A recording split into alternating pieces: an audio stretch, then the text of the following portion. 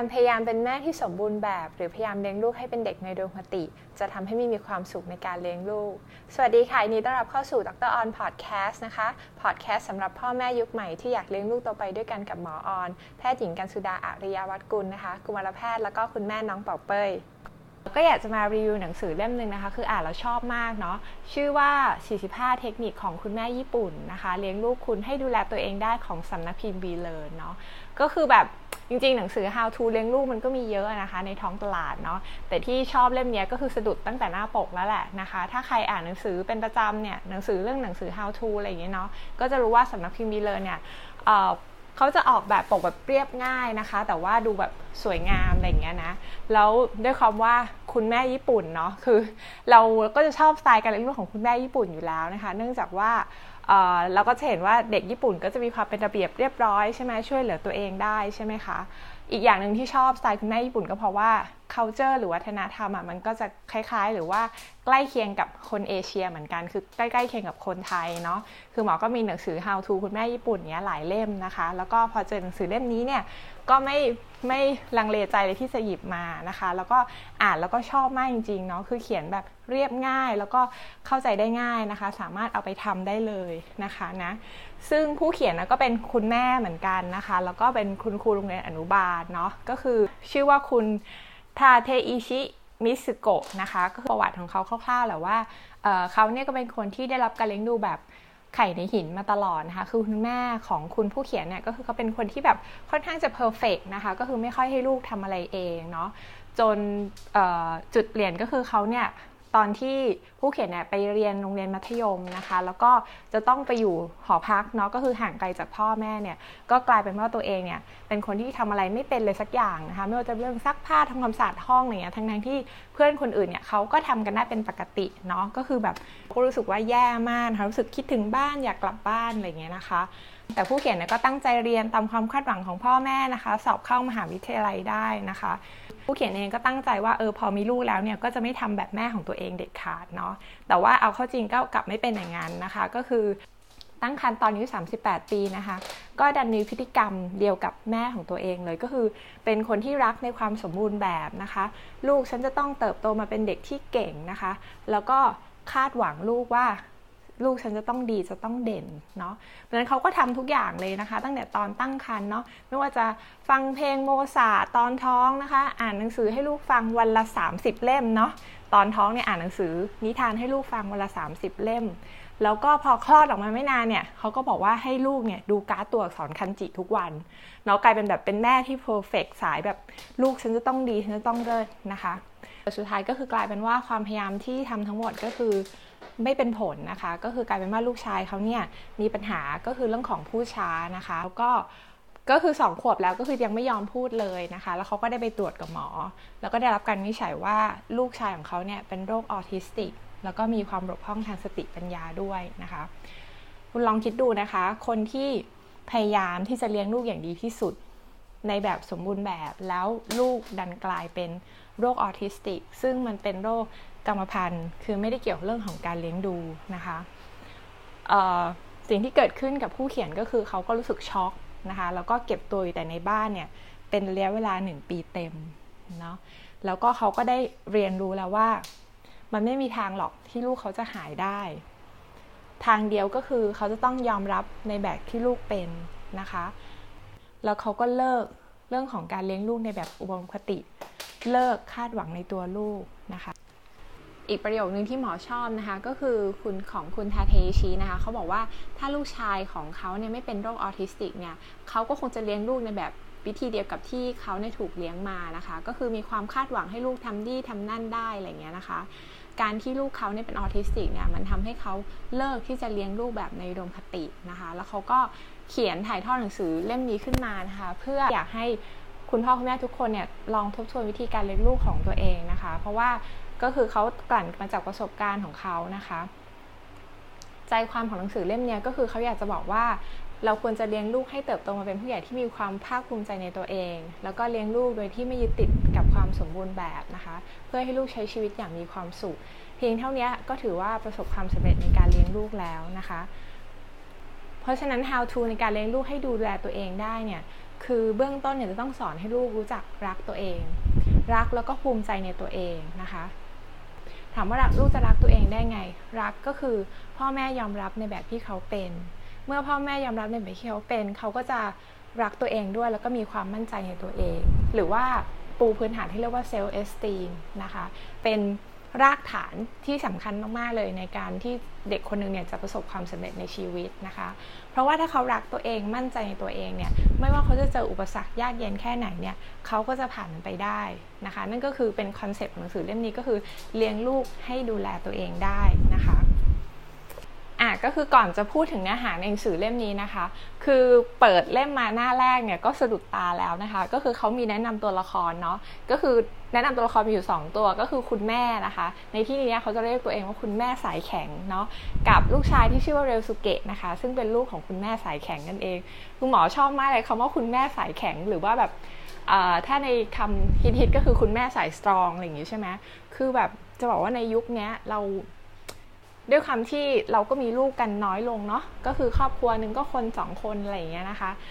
เราก็จะคาดหวังว่าเราจะอยากจะเลี้ยงลูกให้ดีนะคะตัวเราเองคาดหวังไม่พอสังคมก็คาดหวังด้วยถูกไหมคะหลังจากแนะนำตัวละครแล้วนะคะหน้าถัดมาที่หมอชอบมากเลยเขามีเช็คลิสต์เลยนะคะทั้งหมด7ข้อเนาะคุณแม่ที่ทำให้ลูกไม่มีความสุขเนาะลองเช็คดูนะคะว่าตัวเองมีหรือเปล่านะคะ1ใน7ข้อนี้เนาะเป็นลักษณะของคุณแม่ที่จะทำให้ลูกเนี่ยไม่มีความสุขนะคะนะข้อที่1นะคะเป็นแม่ที่รักในความสมบูรณ์แบบเนาะอย่างที่บอกไปคือการเลี้ยงลูกอะค่ะมันไม่มีทางเพอร์เฟกต์หรอกมันไม่มีทางเป๊ะตามตำราอะไรอย่างเงี้ยนะคะต้องปรับไปตามบริบทของข้อที่2นะคะเลี้ยงลูกแบบไข่ในหินโดยอ้างว่าทำเพื่อลูกเนาะก็คือ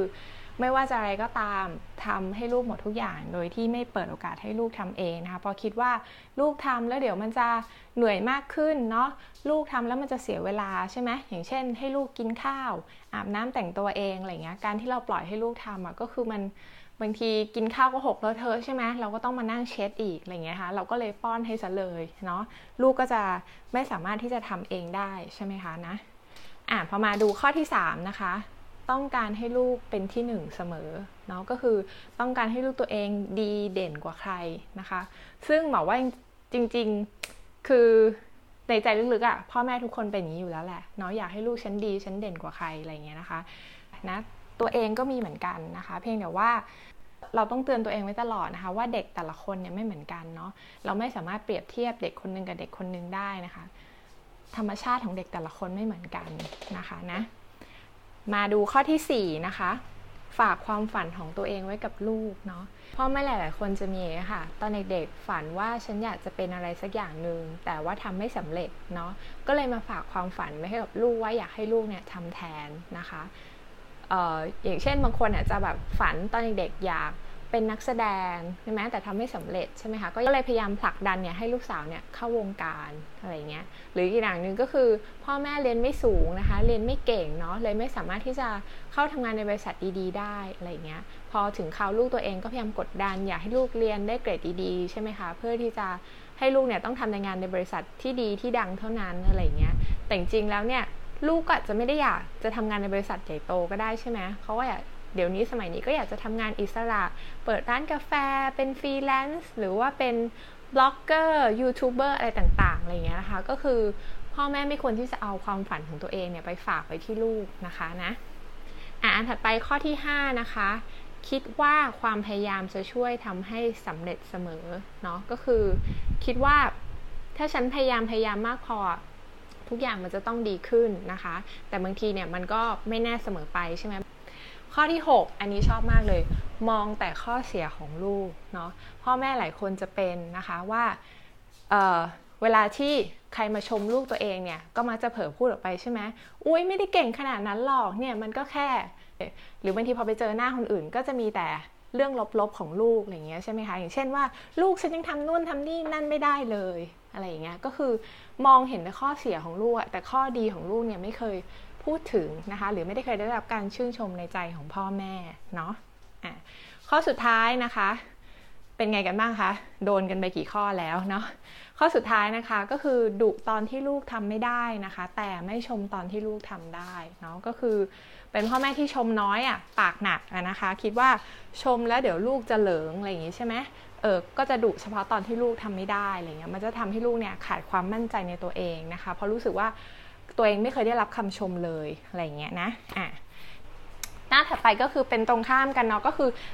ลักษณะของคุณแม่ที่จะทำให้ทั้งแม่และลูกเนี่ยมีความสุขนะคะแล้วก็แฮปปี้ในการเลี้ยงลูกเนาะเป็นคุณแม่แบบสายสตรองสายชิลอะไรเงี้ยว่างั้นเถอะอะไรเงี้ยค่ะหมอชอบมากมีด้วยกันทั้งหมด6ข้อนะคะ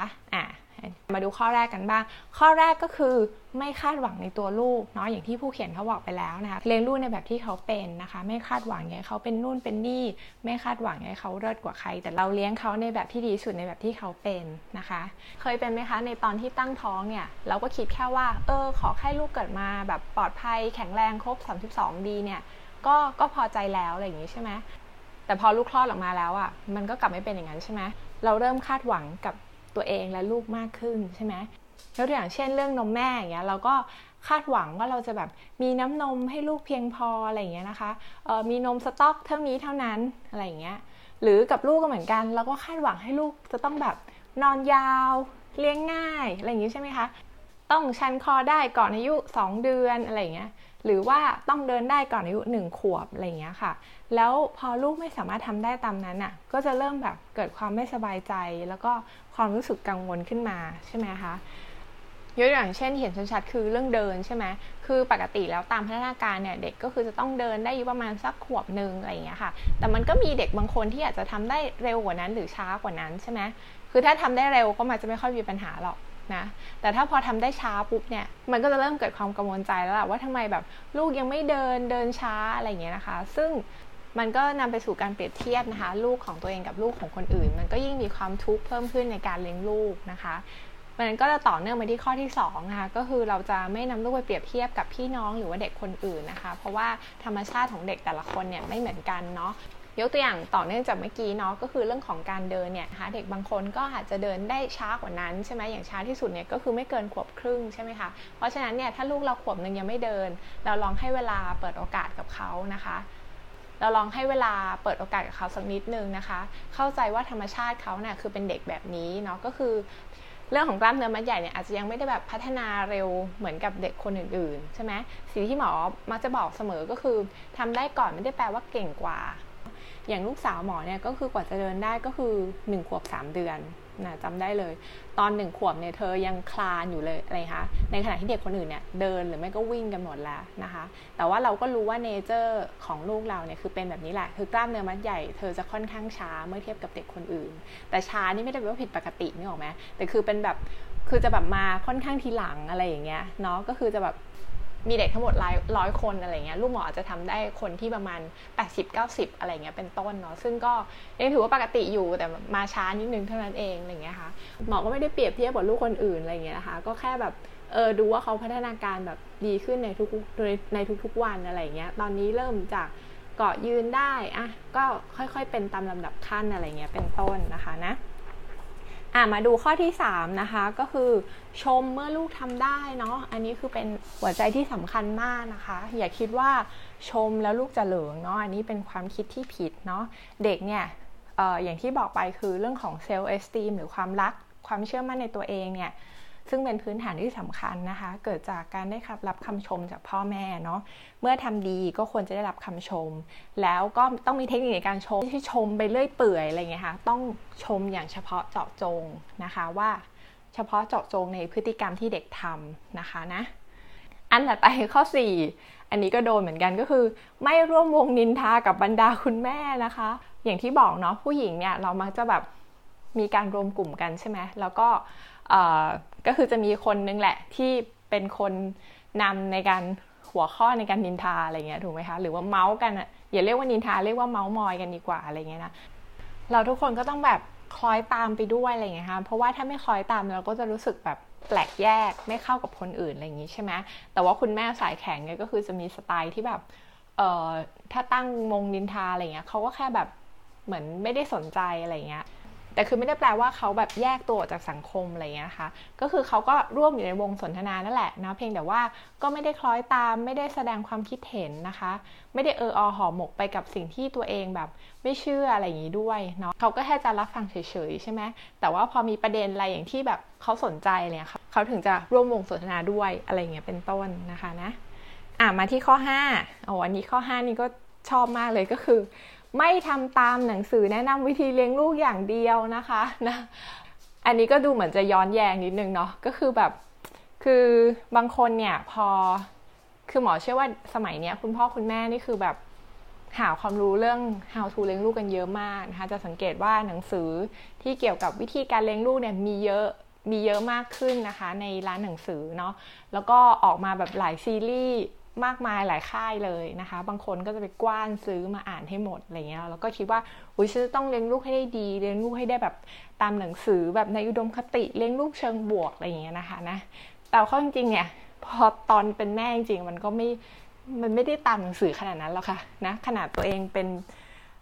หมอเด็กด้วยเป็นแม่ด้วยเนี่ยบางทีเราก็เกิดอาการหลุดเหมือนกันเนาะแล้วก็ไม่ได้เป๊ะตามตำราซะทีเดียวอะไรเงี้ยบางทีก็ต้องปรับไปตามแบบสถานการณ์ไปตามบริบทอะไรอย่างเงี้ยเนาะแล้วก็ข้อสุดท้ายนะคะคุณสมบัติหรือว่าลักษณะของคุณแม่ที่ทำให้แม่และลูกเนี่ยมีความสุขนะคะก็คืออยู่เคียงข้างลูกเสมอนะคะถึงแม้ว่าคนทั้งโลกเนี่ยจะเป็นศัตรูกับลูกก็ตามนะคะก็คือหมอคิดว่าไม่ว่าจะเกิดอะไรขึ้นให้เขารู้ว่ามีแม่อยู่ข้างๆเขาเสมอรักแล้วก็เชื่อมั่นในตัวเขานะคะนี่แค่อินโทรนะคะเนื้อหาก็เข้มข้นมากแล้วนะคะในตอนต่อไปนะคะหมอก็จะมาพูดถึงบทอื่นๆในหนังสือนะคะซึ่งเขาแบ่งด้วยกันทั้งหมด5บทด้วยกันนะคะก็คือเรื่องของการพูดกับลูกนะคะการเรียนของลูกการสอนลูกเวลาอยู่ในบ้านการสอนลูกเวลาอยู่นอกบ้านแล้วก็ปิดท้ายด้วยเรื่องของพฤติกรรมของคุณแม่ที่หลายๆคนอาจจะติดกับพฤติกรรมที่อาจจะทำให้การเลี้ยงลูกเนี่ยไม่มีความสุขนะคะแล้วไว้ติดตามรับฟังกันในตอนต่อไปนะคะสำหรับคลิปนี้ลาไปก่อนสวัสดีค่ะ